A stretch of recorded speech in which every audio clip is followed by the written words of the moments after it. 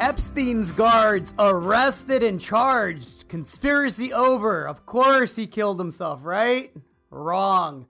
Trump in Austin. Mr. Trump, the Trumpster, was here in my hometown now to open a brand new Apple factory, except that he wasn't opening a brand new Apple factory because it had been open since 2013. We're going to talk gold. It's pulled back below that 1464 level. We're going to talk China trade deal and how I think that's going to play out. Did Nick Hodge call a pot stock bottom? Very possible. We'll talk about that. We'll talk about Prince Andrew, Kylie Jenner, Kim Kardashian, all sorts of things going on. I am your host, Gerardo Del Real, along with my co-host, the insightful, the witty, the intelligent, Mr. Nick Hodge. This is episode 45 of Bizarro World. And man, what a bizarro world it is. Nick, how the heck are you doing? I'm doing good, Gerardo. I thought you were going to say President Trump came to Austin to open an Applebee's. And you know what? I would have just accepted that as normal. Like it was just, yep, he went to Austin to open an Applebee's. That's just what he's doing this week. There's so much there that I could go with. Let's start with the markets. We're going to talk President Trump a little bit later on. It's getting more bizarre by the day. Let's wait a little bit, but let's talk gold. Gold's back at that 1464 level, which is going to be critical as we arrive here to the end of the month. If we close below 1464 on the monthly closing, then I think we're due for 1406 and maybe even a piercing of that $1,400 floor. It would still keep the bullish thesis in line. Nothing would change, but judging by the reaction of the juniors in the last couple of days, we have a little bit more tax loss selling season to burn through, and it's not going to be fun. So I'd love your thoughts on that. Gold is consolidating, I think, right around the level that it needs to hold, as you just said. And what I was writing today, because today is Thursday, we typically record Friday. We're a day ahead of schedule this week. So I just wrote my weekly letter. It's fresh in my head, although it hasn't been published yet. And what I wrote is that, it's holding this level actually quite nicely. I think it's showing resilience and it's showing strength here at the technical level that it needs to hold. And so that fact taken alone should be positive, right? We're in a bull market. We're trying to hold a level before we can go on to the next level of the bull market. And the commodity price is doing that quite nicely. But it doesn't feel really good, even though it's technically, I would say, a technical positive. It doesn't feel good for a couple of reasons. It doesn't feel good because we spent several weeks above $1,500 gold in recent memory. And so when you have a pullback, when you're showing strength above 1,500 and everybody's rallying, and that's around conference time and everybody's, putting the crown on the new king market here of gold, and then you get a sell off, it sort of, right, takes the wind out of your sails. And so you got this sort of ho-hum psychological thing going on. And then at the same time, for speculators on the smaller side of the company spectrum in the space, the stocks have simply not only not moved, they've gone down. You and I were talking before we started recording. It doesn't feel good. I'm getting letters from subscribers. Not only stocks I recommended in early advantage, but private placements that we've done haven't performed, and that doesn't feel good. And so even though you have a bull market in gold and you have it holding what I would say relatively firmly at a good price level, it doesn't feel good yet. Agreed. I had a good conversation today with a gentleman who runs a company by the name of Revival Gold. Mr. Hugh Agro is the CEO of that company. That can go on your due diligence checklist, everybody. If you're looking for a quality gold company that has a couple of million ounces in the ground, headed towards 3 million ounces, a great land package in a stable jurisdiction in Ohio, and amongst the best management teams in the space. So that's Revival Gold. Idaho. Exactly. And so the conversation with him, he was in London and he was there for the 121 investment conference, and his tone was very, very upbeat, as upbeat as I think I've heard Mr. Agro in recent times. He said he had days scheduled of back-to-back-to-back meetings. He said the meetings were productive. It was high net worth investors. And he brought up a very good point when he stated to me that everybody he's spoken to always points to negative interest rates in Europe and how gold is becoming increasingly attractive within that macro backdrop. And so that's something that I think, is worth mentioning, that, in different parts of the world, we're already seeing new highs. And I think we tend to look at everything from a very US centric point of view. Rightfully so sometimes, yes. But I think it's good to step back and kind of take a global take on things. And I think, what we're seeing right now in the junior resource space when it comes to the stocks is just, it's your typical tax loss selling environment after years of depressed prices where, let's be honest, most of the stocks in my portfolio are in the negative. That's just a fact and a symptom of the markets right now. It doesn't mean companies haven't done great work during this bear market to add value and position shareholders for a win when the market turns, but everything's getting sold left and right. So I say all that to say, hang in there, everybody. This is a great time to make that Christmas list, to average down, to add to quality names. You and I were looking at deals this week, Nick, private deals that I wrote a check, a small one, and you decided not to, and you had a great point for not doing so. Frankly, there's a lot of great quality stuff out there that you'd rather add to as opposed to tying money up. And I can't argue with that point. Thoughts on any of that? What did Hugh have to say? Because they had a press release this morning. We've talked a lot about Revival Gold, and they had what I thought was a good press release. I might have written it a bit differently, and I'm willing to talk to Hugh about that if he wants. But the information in there was exciting for me for the 2 points that were in there. One, the soil anomalies look to me, especially on the map, like they've got some exciting things to follow up on, both adjacent to and isolated from known mineralization. And then staking more land north of the Moose target.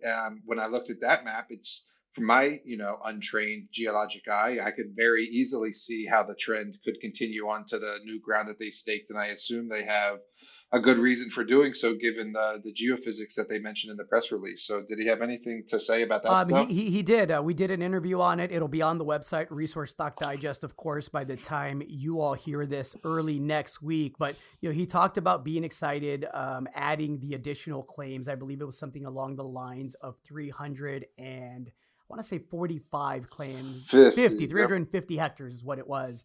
And so, no, he's excited. He thinks they have discovered and developed a host of new targets. And keep in mind, the fault, the prospective fault is about a 6-kilometer fault, the Panther Creek fault. And so this is, these are the right rocks, the right stratigraphy, the right host for further deposits, bigger deposits. And so, no, I mean, look, Revival Gold's got 2 million ounces already outlined across all categories.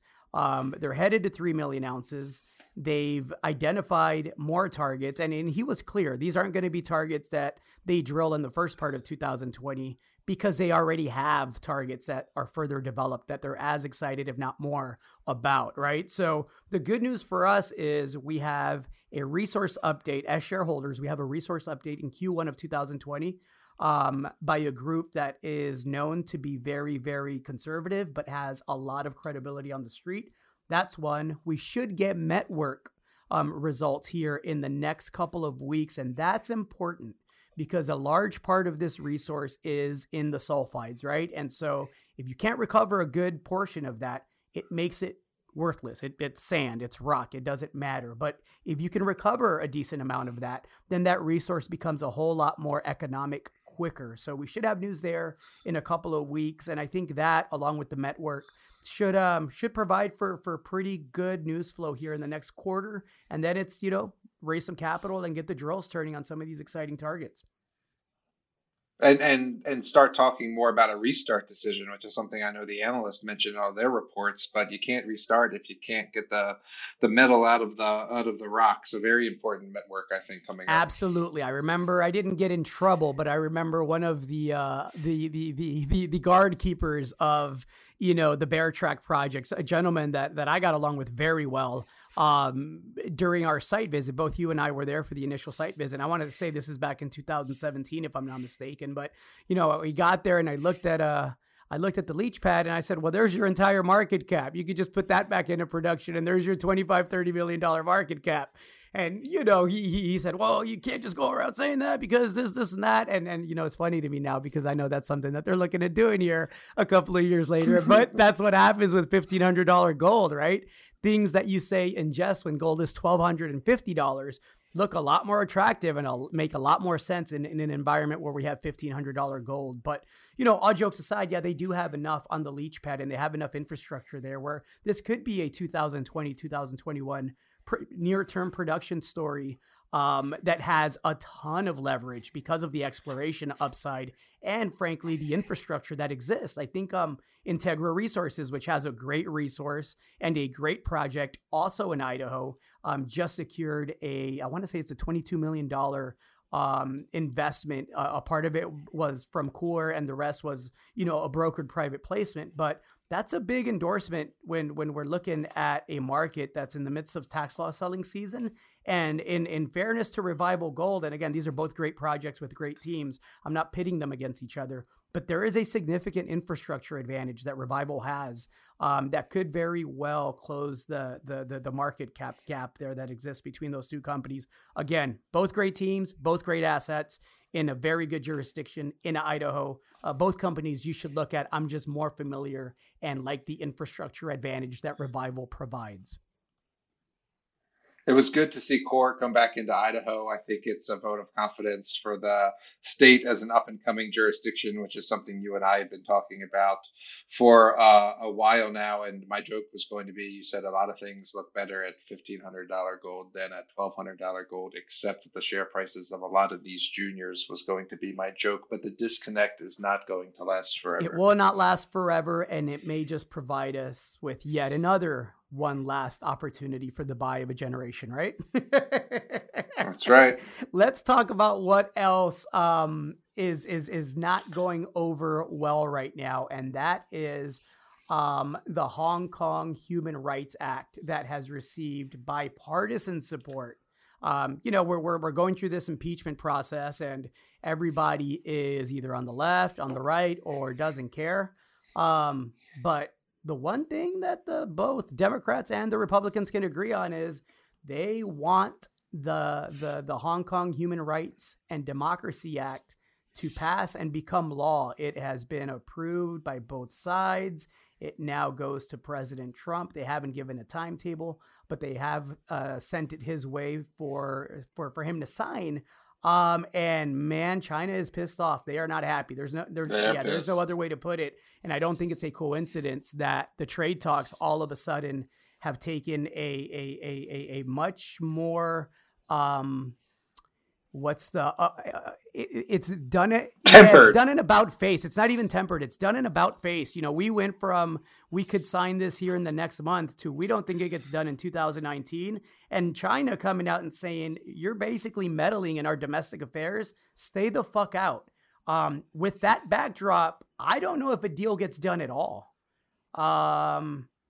Thoughts on that, because that has serious implications for the base metals and frankly some of the commodity sectors that I'm expecting a turnaround in, copper specifically, could suffer if this is prolonged. It may benefit the precious metals trade because of the volatility that comes with that, but a deflationary turn is not the direction that I think the world wants the U.S. and China to turn towards. Thoughts on that, Nick?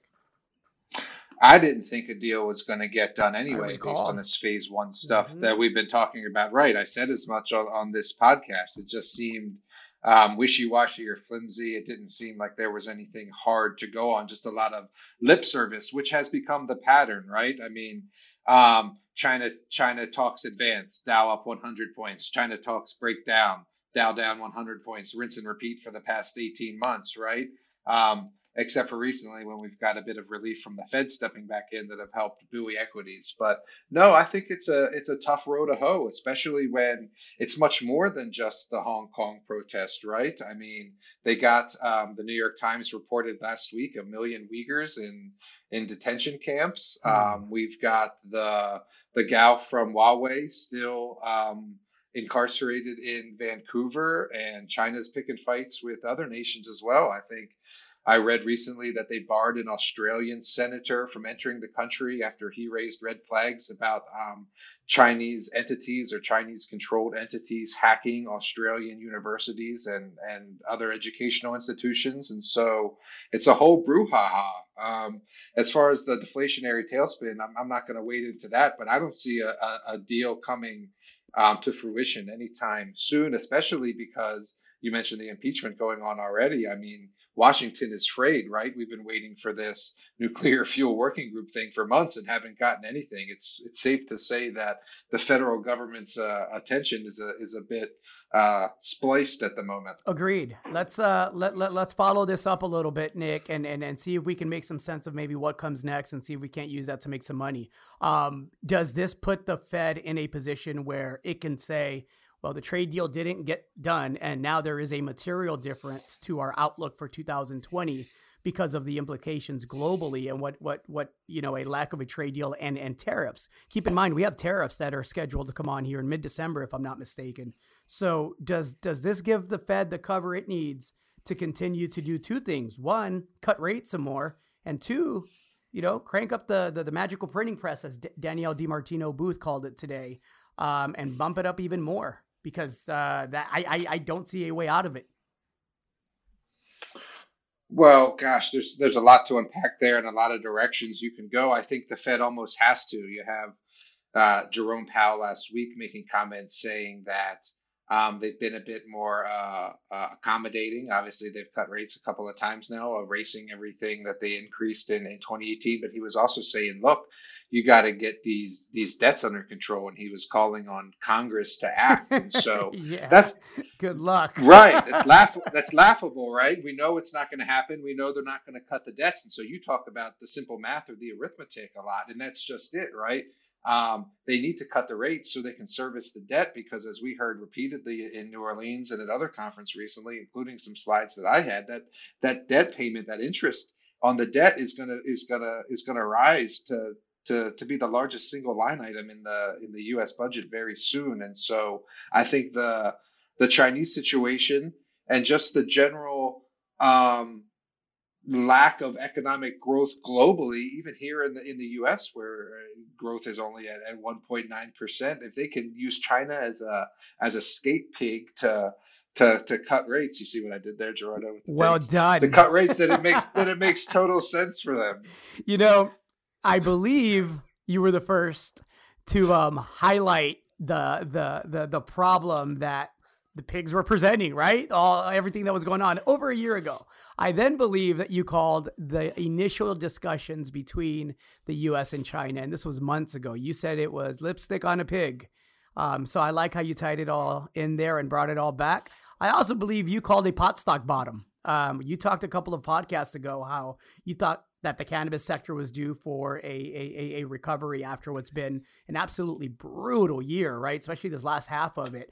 A lot of the better names are up 30, 40, 50% in the last couple of days.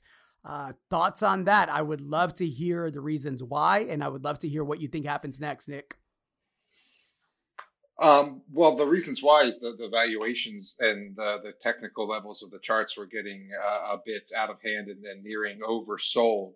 They were down near 2017 or prior lows, and so I was just watching. I use Hexo as the example. I think it's a great barometer. So I was watching, and in 2017 it was like $1.80-ish, let's call it. This is just off the top of my head. So I was watching it free fall. It had some support just below $2. I don't know why I'm a technician all of a sudden. I love this. And so I was just watching, and I was like, man, it could go further. It could go further, because I was like thinking about recommending it, thinking about buying it, and it was at like 240, 220, and I was like, no. And then last week when we were talking, it was getting about time. You could just feel it. It was getting to that $2 level. People were starting to write about it. The companies had started to turn in earnings, which investors used as a reason to sell the stocks down further. And it's sort of funny how we go in 1 year from raise all the money you can to grow as fast as possible to wanting those companies to deliver sound earnings growth. It sort of doesn't happen that fast in any industry. And so the expectations were just way too high that these companies were gonna make the amounts of money, I guess, that were expected of them. And notwithstanding that, you had the whole rollout issue in Canada. You've got inventory sitting on the shelves, stuff we've talked about before, botched rollouts in the largest province, Ontario, et cetera. And so it just felt like a natural fundamental bottom. So what you've seen is, I would point to two things. One was the problem. One big problem was these companies, including some I've been involved with, took on some convertible Yep. debt. And so, and then when the share prices started going south, obviously no one wants to convert that debt into share prices that are headed the wrong direction. And so all of a sudden, these companies were faced with debt burdens, sort of like the United States government, that they weren't going to be able to service. And so that just created a further downward spiral. What we've seen is a renegotiation of some of that debt. Aurora, I think it was able to get some of their debt converted. I'm not sure they announced the price yet. I think that might be tomorrow. And that sort of gave investors the confidence to say, okay, at least the quality names are going to be able to renegotiate with their lenders, maybe get a bit better terms, and it's not going to be the end of the world. At the same time, here in the United States, you had the first pot decriminalization bill actually make it out of a committee.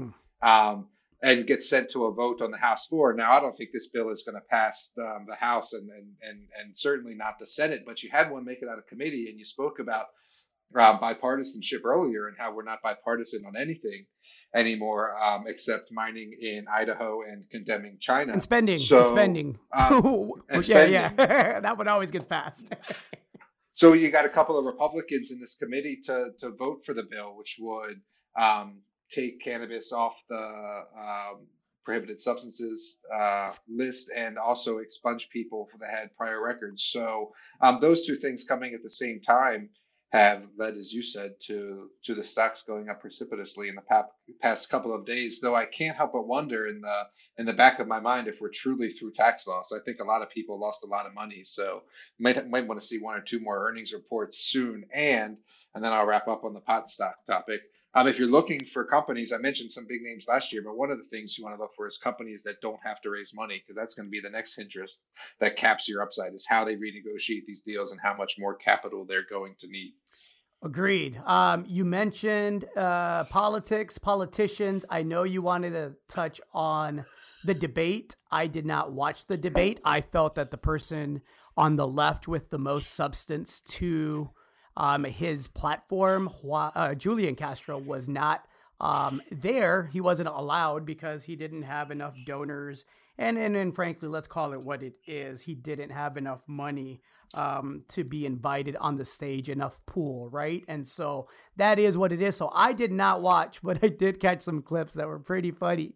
Did you catch Joe Biden on domestic violence?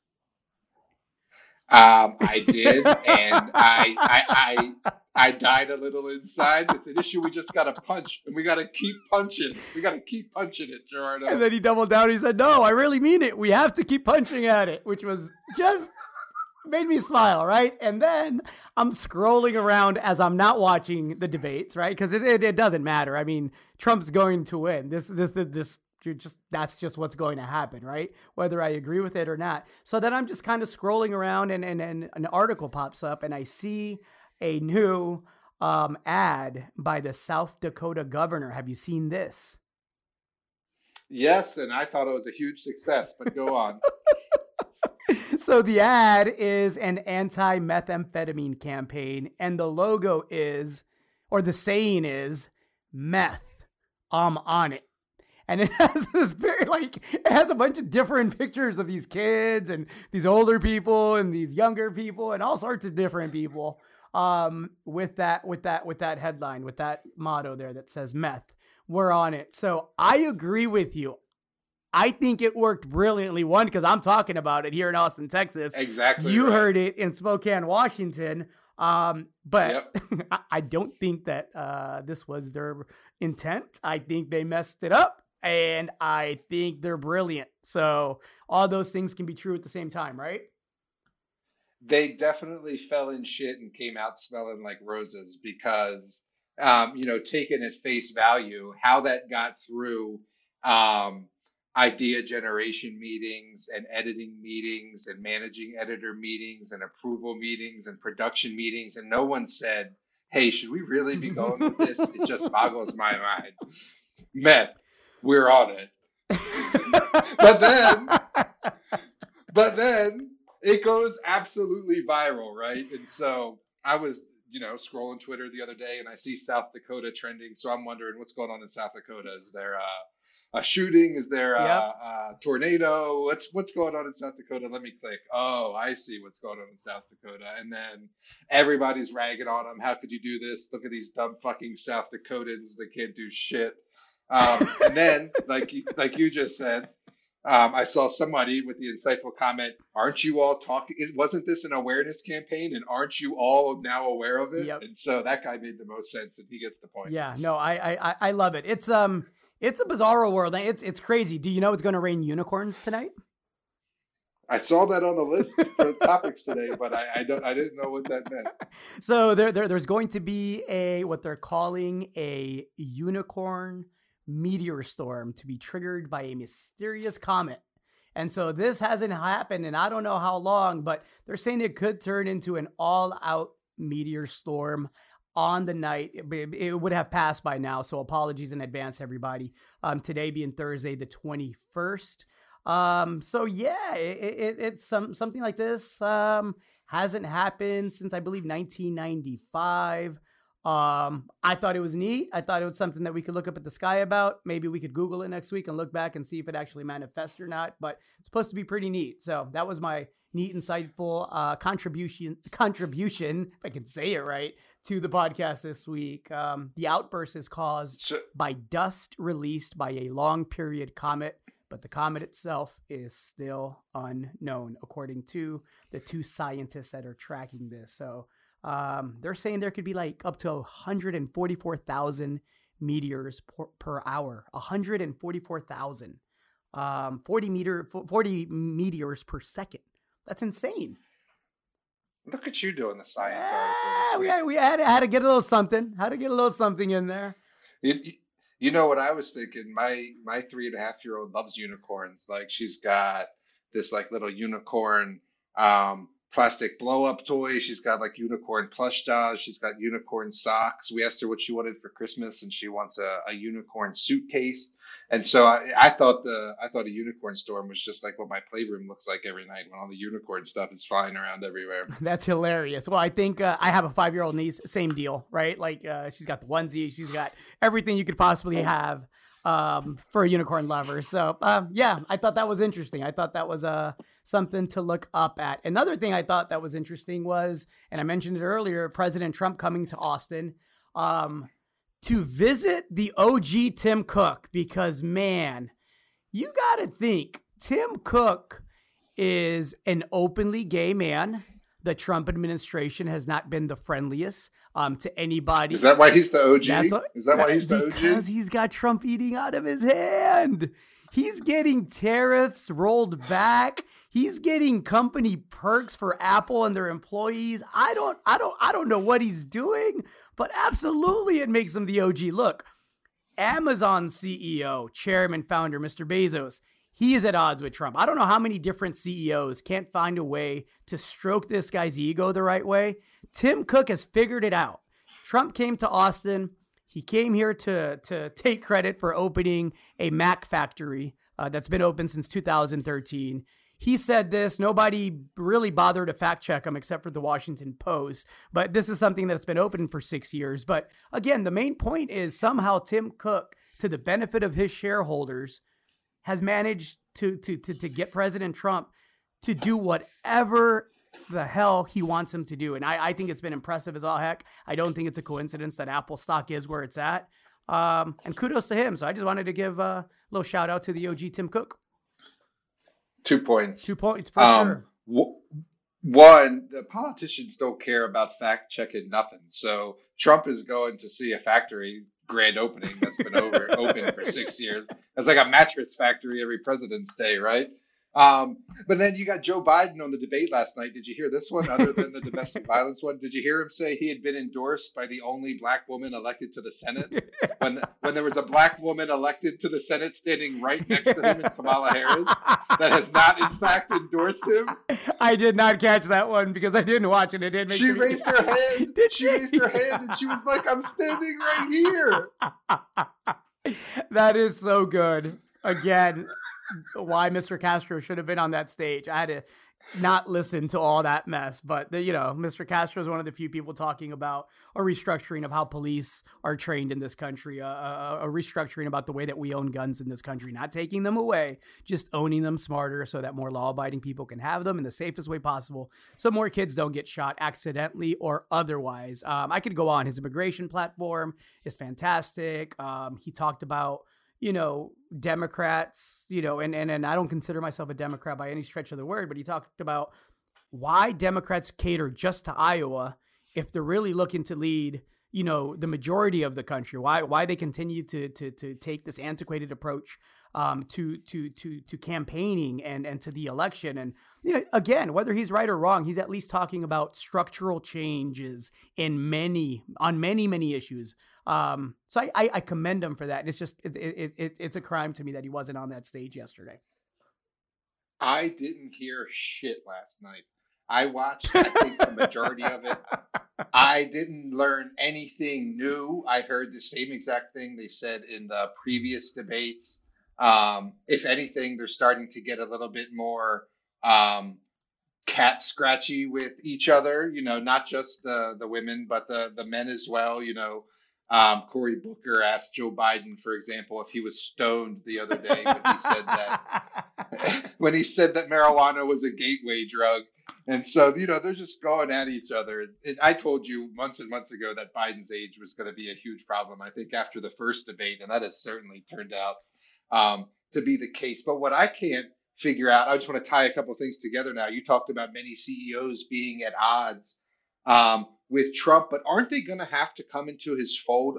Because there's obviously a rift between Wall Street and Elizabeth Warren. I mean, you had the former CEO, Blankfeld or Blankfein, tweeting at Elizabeth Warren the other day about how she was attacking the banks and shouldn't be, and that's misguided. You think these people who are at odds with Trump are going to vote their morals and ethics over their pocketbooks? Never. Never in the history of America have we voted our morals and ethics over our pocketbook, including the Civil War. We could have a discussion about that another time, but that wasn't morals and ethics. It was painted that way afterwards, right? It was sure. It was hard dollars and economics and a fight for, what the country was going to look like in the future, not in the present. But anyhow, factories and mechanization. You got it. You get it. So yeah, no, I think it's a bizarro world. It's just, again, though, bringing it back to Mr. Cook, the brilliance was recognizing very early on in President Trump's presidency that he would have to do this. And I think it's just been an absolutely masterful performance from a CEO that doesn't get enough credit for his creativity and taking over when Mr. Steve Jobs passed away. We hear so much about how Apple hasn't innovated and how there hasn't been anything really exciting come out of Apple. But if you've been an Apple shareholder since Steve Jobs passed away, you've been a very happy and satisfied shareholder. And so, yeah, I think it's brilliant. And like you said, more CEOs are going to have to come to the table because Elizabeth Warren is not getting Wall Street money. Lloyd Blankfein coming out, the former CEO of Goldman Sachs, that statement he made was very pointed and it didn't really mix words. The end of it, he said, maybe tribalism is just in your nature and in your DNA. No, DNA. Yeah. A very obvious jab at the whole debacle there with her. Pocahontas. Exactly. And so, yeah, this is why the left's not winning this one. I don't care what Trump does. Trump could be on the debate stage with Hillary Clinton and grab her by the tits. And you know what? He's still going to get elected president.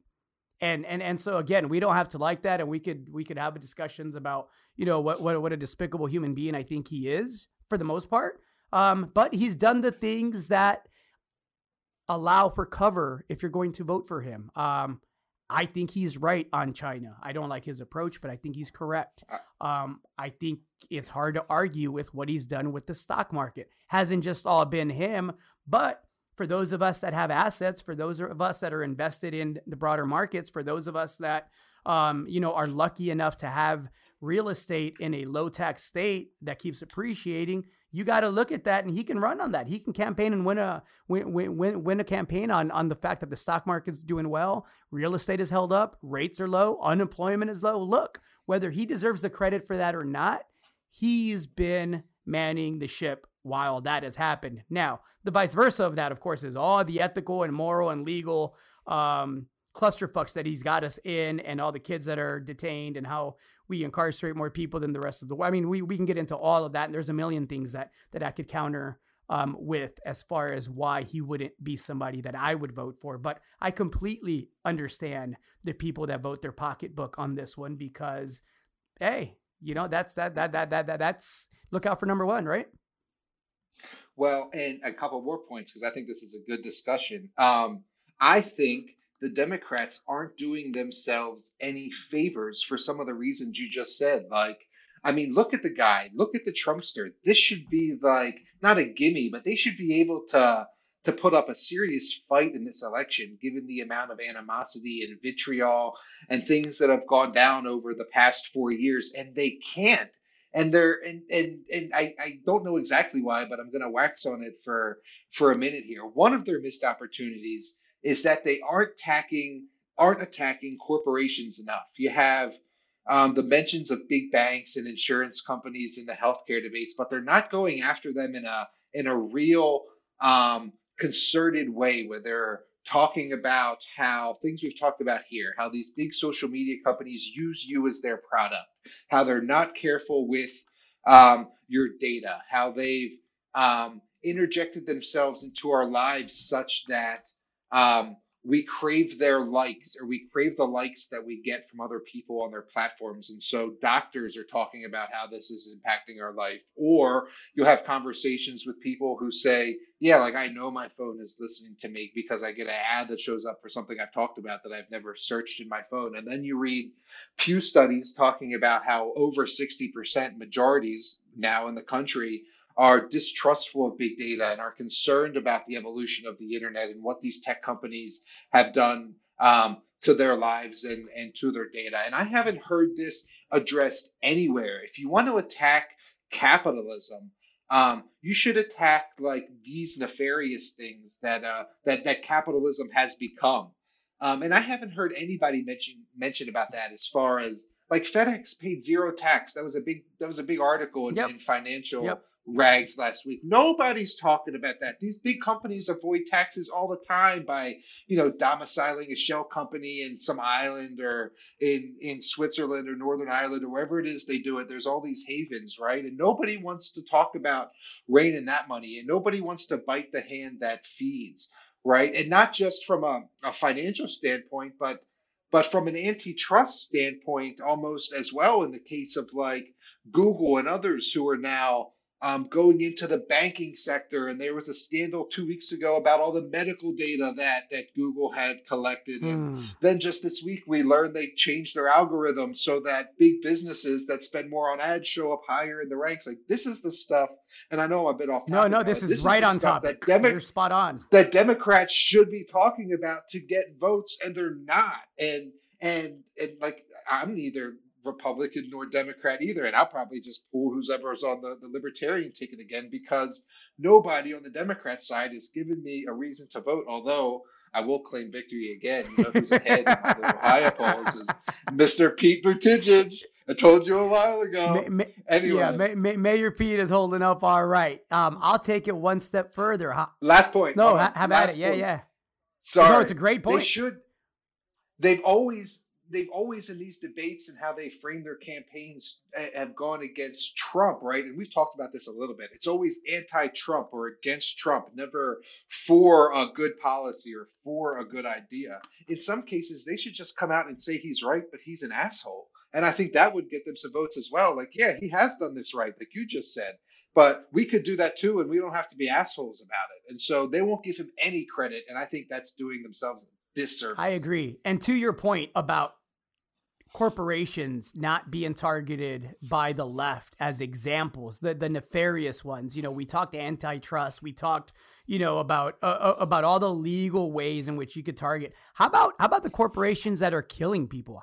Boeing, which has done a masterful job of escaping my mind the last 4 podcasts. Fucking assholes. I got them. These people lied about the software that was on the planes. They knew about this. It led to 189 people dying in a crash in Indonesia and a second crash which killed 157 people. How about we make an example of them? When I say we, I don't mean Democrats, because I don't consider myself a Democrat. I don't consider myself a Republican. How about we as just citizens who want some corporate oversight? This is as easy as it gets, people. So today, what do I wake up to, or what am I reading? I'm reading the headline that Boeing has settled more than half of the Lion Air crash lawsuits. Some 118 claims. I'll put a link up. It's an article from a week or two ago, but I finally was. And they lowballed the families. They lowballed them on like Indonesia rates and not American rates and all kinds of stuff. Just nasty stuff all the way around, Nick. How about a commercial on that? How about a commercial that challenges Trump to go after somebody that makes a large chunk of their profits from the defense spending that us taxpayers fund? How about a commercial about that? Why are we not talking about that? Why are we just talking about taxing wealth and taxing billionaires? Whether you agree or not, the messaging is absolute trash. And that's why you're in for another 4 years of a Trump presidency. Whether or not he makes it through those 4 years is a whole other conversation. And I don't think he will. But I think he's going to get voted in again. They just don't get it because it's not just the billionaires, which is something I've been writing about for a long time. Yes. You can't say like the 1%. It's not the 1%. It's like the 0.001%. And it's a gigantic difference in earnings levels, those 2 decimal points. They're talking about eliminating the Social Security tax cap. So, employers and employees are responsible for, I think it's like 12.5% Social Security tax until they earn like $134,000, and then they don't have to pay it anymore. And next year, 2020, it goes to $137,000. After that, you don't pay Social Security tax anymore. They're talking about taking that away, eliminating the cap, so you would pay the 12.5% on all your entire earnings for the year on everything above $134,000.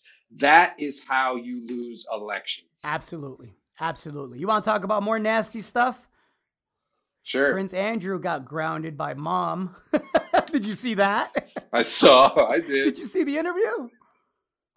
I didn't watch the whole thing, but I saw the highlights, the needed parts. I did as well. Let's provide a brief recap. So Mr. Prince Andrew decided that this was the right time to do an interview to talk about his relationship with financier Jeffrey Epstein. Who did not kill himself. Let's be very clear. I don't care what those 2 guards tell you from New York that supposedly fell asleep, and then now they're being charged with faking the documentation for the supervision they were supposed to be providing. That's all a charade. None of that is real. Jeff Epstein didn't kill himself. But this interview was an hour long, and man, it did not look good.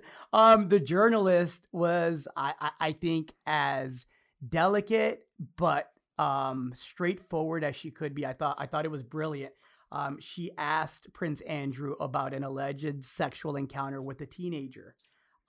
She followed that up with a discussion, again, just brilliant, about how much he sweats and how he could have spent 4 days at Epstein's New York City mansion after Epstein was convicted of soliciting a minor, of raping a young girl. That's what it was, right? And so, God, what a debacle. So the Queen said, "You're on timeout. Get the fuck away from the family. We don't want you around.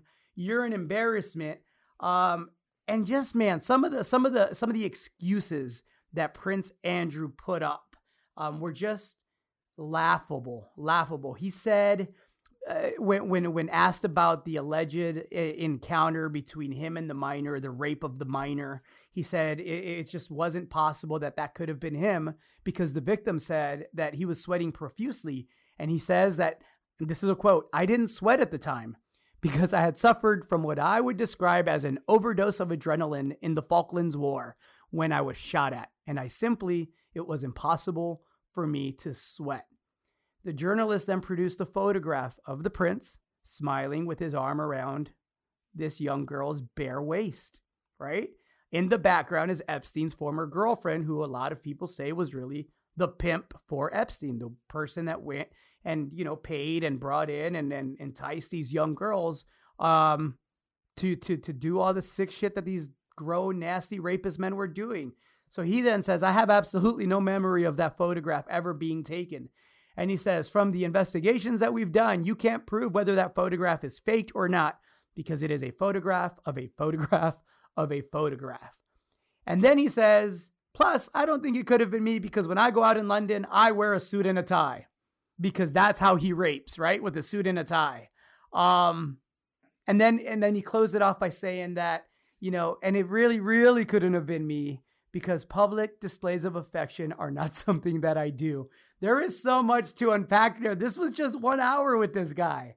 Just nasty. And when asked about whether or not he regrets the relationship with Epstein, he says, and this was just fucking a perfect ending. He says, I don't fully regret the friendship because it had some seriously beneficial outcomes. And then in the pun of all puns, and I got a Kardashian one later that I said I wasn't going to do, but I'm going to do it anyway. In the pun of all puns, he says, do I regret the fact that Epstein has quite obviously conducted himself in a manner unbecoming? Yes, he said. And the journalist was brilliant. She said, unbecoming? He was a sex offender. And he said, oh yeah, I'm sorry. I was being polite. I mean, what in the world goes, how disconnected from like humanity do you have to be to think like this? You got to keep punching, Gerardo. You just got to keep punching it. Punching it. That's all I got for that whole sick, nasty situation. Well, I got just two quick things. One, they made it disappear real quickly. That interview didn't make a whole lot of rounds that I saw. It didn't do the whole trending on Twitter. It didn't do the whole late night comedy circuit. It was swept pretty quickly, at least from my vantage point, how I sort of look at the trending of new themes and topics and such. This should have gotten a little bit more staying power, if you will. And then he had the racist thing right after that, where he was apparently dropping the N-word in like official meetings and stuff. So yeah, he's grounded. He's kind of like taking a hiatus from public life. He's kind of like the Donald Trump of like the kingdom out there, right? But he doesn't have the charm or the pizzazz or the gravitas or whatever you want to call it to actually pull it off, right? He does the same shit almost that Trump is known to do, right? Say racist shit, not allow minorities to rent his buildings, charge different prices to minorities, all sorts of things. Grab women, by the you-know-what, and all the nasty stuff that he's done, except he's able to rally his base around that for whatever reason. And I think Prince Andrew maybe thought that he could swing it. He wasn't swinging it. This isn't working. He's going to be on timeout for quite a little bit. My only hope, and now I'll be serious for a second, is that this comes off as so bad because now I understand the FBI wants to speak with them and the victims of Epstein and this gentleman, Prince Andrew, and all the other nasty people that were involved in this thing. The victims want a follow-up. They want him to be investigated further. And so I'm rooting for the FBI on this one. I'm hoping they bring that entire ring down wherever that goes. It's nasty. It shouldn't be tolerated. And it's way too easy for wealthy, grown, connected men to rape in this world. And it shouldn't be so easy. Good. Maybe we'll do the church next. I like it. Speaking of the church, you see Kim Kardashian got off another black man? Wait, say that again? So Kanye West was in Houston. I won't say performing. I'll say he was at Joel Osteen's church. He was marketing. He was marketing. That's what he was doing. He was hunting for that tax break, right? And you know what? I'm a big fan of the Kardashian gals, not just because of the looks. All jokes aside, they are as productive and intelligent and business savvy as anyone that I've seen in recent time just through social media. And I'll get to Miss Kardashian West helping get off another black man in just a second, right? I want to start with the week that Kylie Jenner had. Kylie Jenner, little sister to Kim, sold 51% of her cosmetic line that she started with 5 friends I think 5 or 6 years ago. She just sold that for $600 million in cash. She's 22 years old. That's impressive. It doesn't happen by accident, and everybody could poo-poo the Kardashians for the background and the Jenners and, all the stuff that they do, but they've been able to turn their social media savviness into an absolute empire. Kudos to Kylie Jenner. Back to Miss Kim Kardashian West. Her father, of course, was the famed attorney, Mr. Kardashian, who was on OJ's defense team. Miss Kardashian West, while Kanye was off being a dumbass in Houston, decided that she wanted to get involved in a case that's local here near Austin. A gentleman by the name of Rodney Reed was scheduled to be executed yesterday. And her and a host of other celebrities and Dr. Phil led the way on this, all jokes aside. He did an in-depth investigation about the case. And, the short version is Mr. Reed, who is African-American, was found guilty by an all-white jury in 1996 for the rape and murder of Stacey Stites, who was a white 19-year-old grocery store worker here in Central Texas. At the time, the young lady was engaged to a police officer in Georgetown, where I recently bought a property, police officer Jimmy Fennell.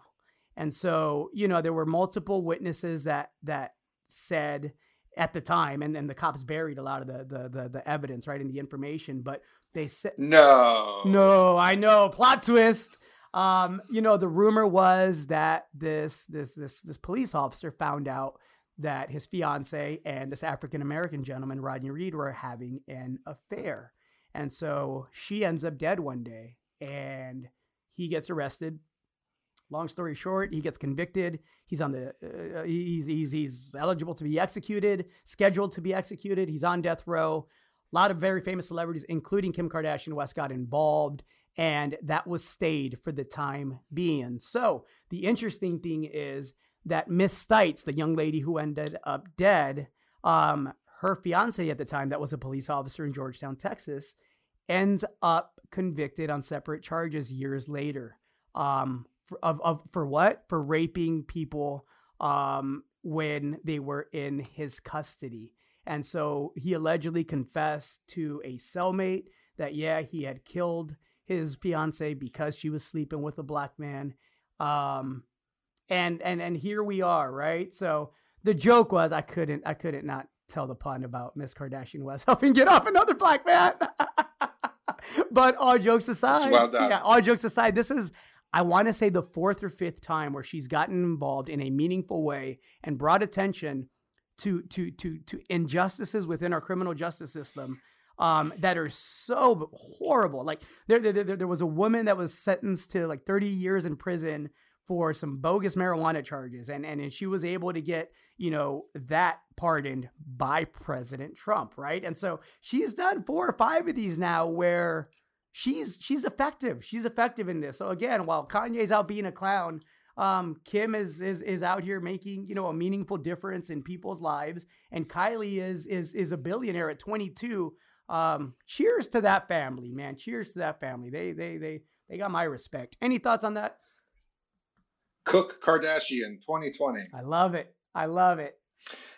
No, that's important work. There's been, as we get advancements in science and DNA analysis, etc., just too many cases that have been overturned where people have been inappropriately convicted and incarcerated. And some states are opening up entire divisions or institutions as part of their attorneys' offices that look at some of these cases where there's new evidence or a new way to look at the evidence or there was doubt before. So it's good work and good to see someone who has the clout such as Miss Kim there to get the word out and improve that gentleman's life significantly. Agreed. The case I referenced earlier was a woman by the name of Alice Marie Johnson. She was serving a life sentence stemming from drug charges. Miss Kardashian West got involved. It was commuted by President Trump after she lobbied on her behalf in an Oval Office meeting. So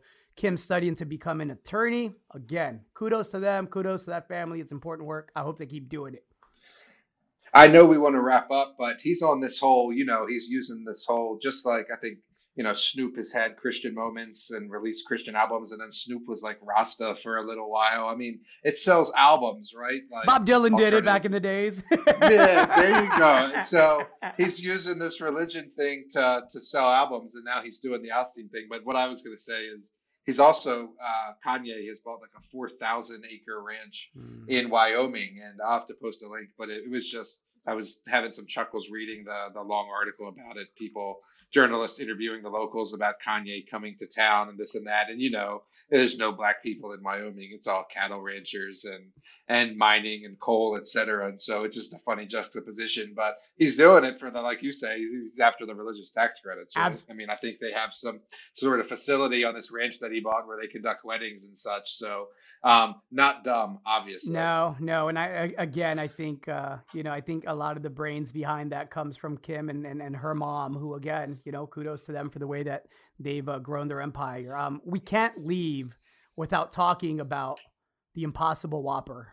Did you hear that, Newt? I didn't, and I know you went and tried one a couple of weeks ago. I still haven't. So let me hear the update. I gave my review. I said what I said, and now you'll never believe this. Kind of like the cops hiding evidence or planting evidence, right? Or actually committing the crime.